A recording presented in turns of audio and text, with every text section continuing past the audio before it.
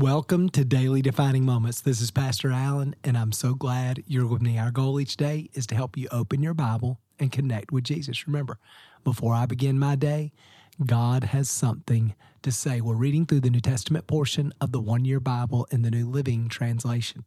Today is September 15th, and our reading comes from Galatians chapter 2. It's a very interesting story. Beginning in verse 11, remember, Paul in this letter is defending the simplicity and the power of the gospel, that we are made right with God by grace through faith plus nothing. Now watch what he says. In verse 11, he says, when Peter came to Antioch, I had to oppose him. I had to confront him to his face, for what he did was very wrong. When he first arrived, he ate with the Gentile believers who were not circumcised. So they haven't gone through that Jewish tradition, and Paul was eating with them.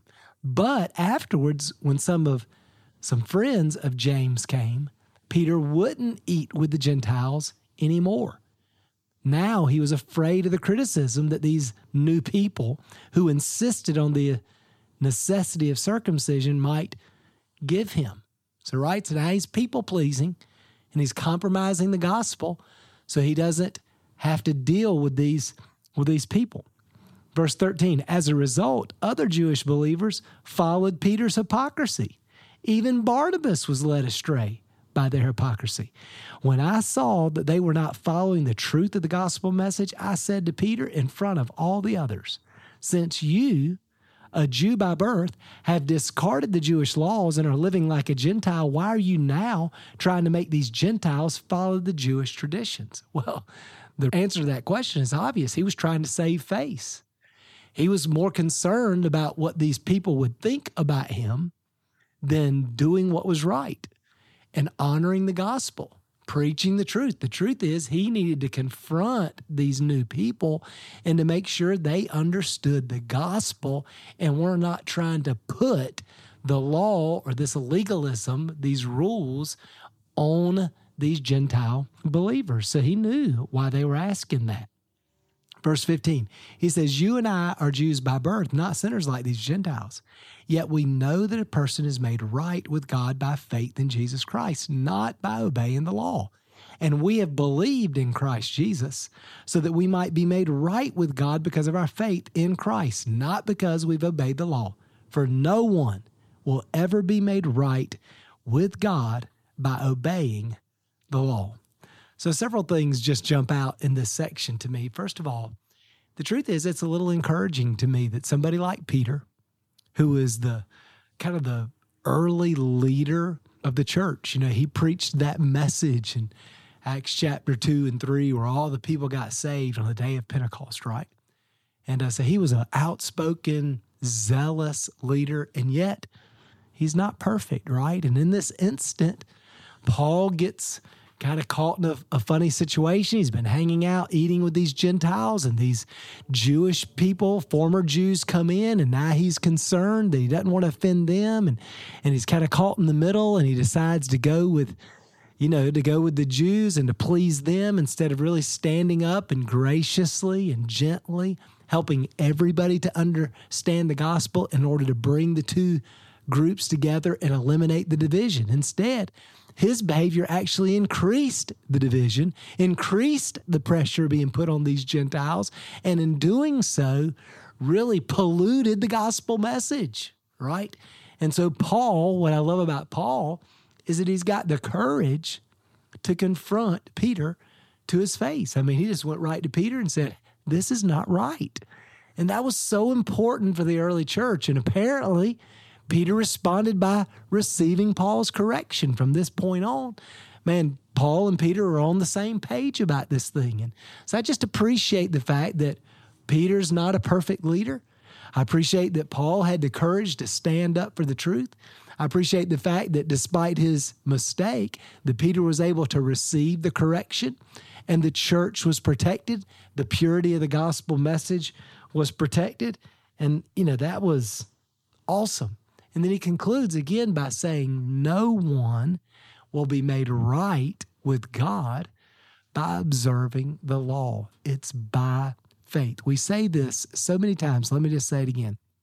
We do not clean up our life so we can come to Jesus. We come to Jesus, and Jesus begins as we walk together. Jesus begins to clean up our lives. See, there's a big difference there. In the mind of the Jew and in the mind of all religious people, regardless of the religion, we take steps, we climb a ladder, we follow rules in order to get close to God. We clean ourselves up to get close to God. That's what religion teaches. The gospel's the opposite of that.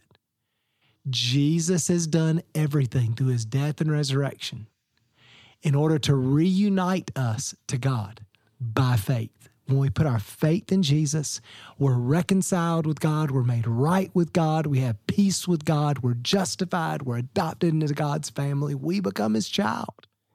So because of what Jesus did, we are reconciled to God. And because we're reconciled to God, we're learning to follow Jesus. And that means we're becoming more and more like him. So what's important to him is becoming important to us. What he loves, we love.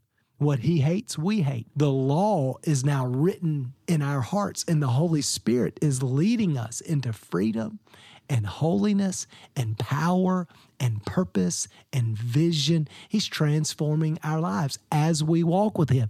And the only reason we walk with him is because of what Jesus did, not because of what we've done. That's what's so good about the good news. And when you understand that, it radically changes your approach to your spiritual journey, to your relationship with God, and to your relationship with other people. It's not about you trying to make yourself better.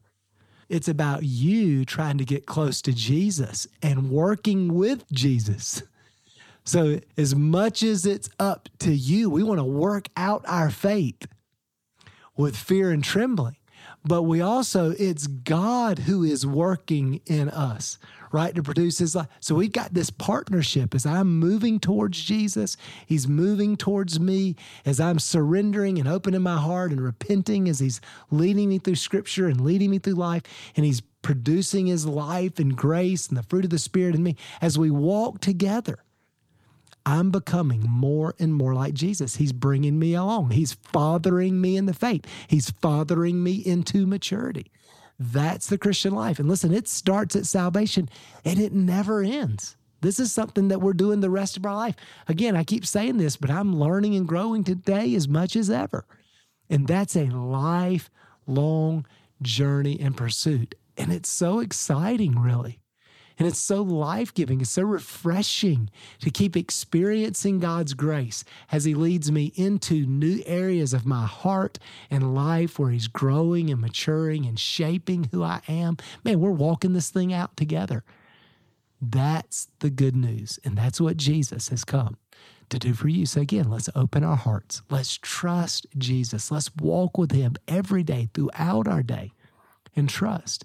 He is working it out, man. He's growing us and helping us to become more and more like him. Let me pray for you. Father, thank you so much for this encouraging story. Peter's not perfect. Paul had the courage to confront him. Peter was open and able to receive that correction, and the church was protected and the gospel message was protected. God, help us not to make the mistake of trusting in Jesus and then turning to the law. Help us to keep our eyes on Jesus, the author and perfecter of our faith, who for the joy set before him endured the cross, despising its shame, is now seated at the right hand of the Father on high. Hebrews 12, 2 and 3. God, we're so grateful for that. Help us to keep our eyes on Jesus, to keep moving towards you and trusting you to produce your life. God, help us as we're opening the Word of God to let the Word come to life in us and set us free and teach us and grow us, transforming the way we think. God, we thank you for your church and to have a community of people that are encouraging us, spurring us on towards faith and good works. God, we thank you for your Spirit that lives in us, who's faithfully loving us and producing your life in us. God, we're trusting you. We're so grateful It's not up to us. It's up to you. Thank you for being so faithful to us. In Jesus' name we pray. Amen. Well, thanks for being with me again today. Remember, before I begin my day, God has something to say. We'll see you again tomorrow.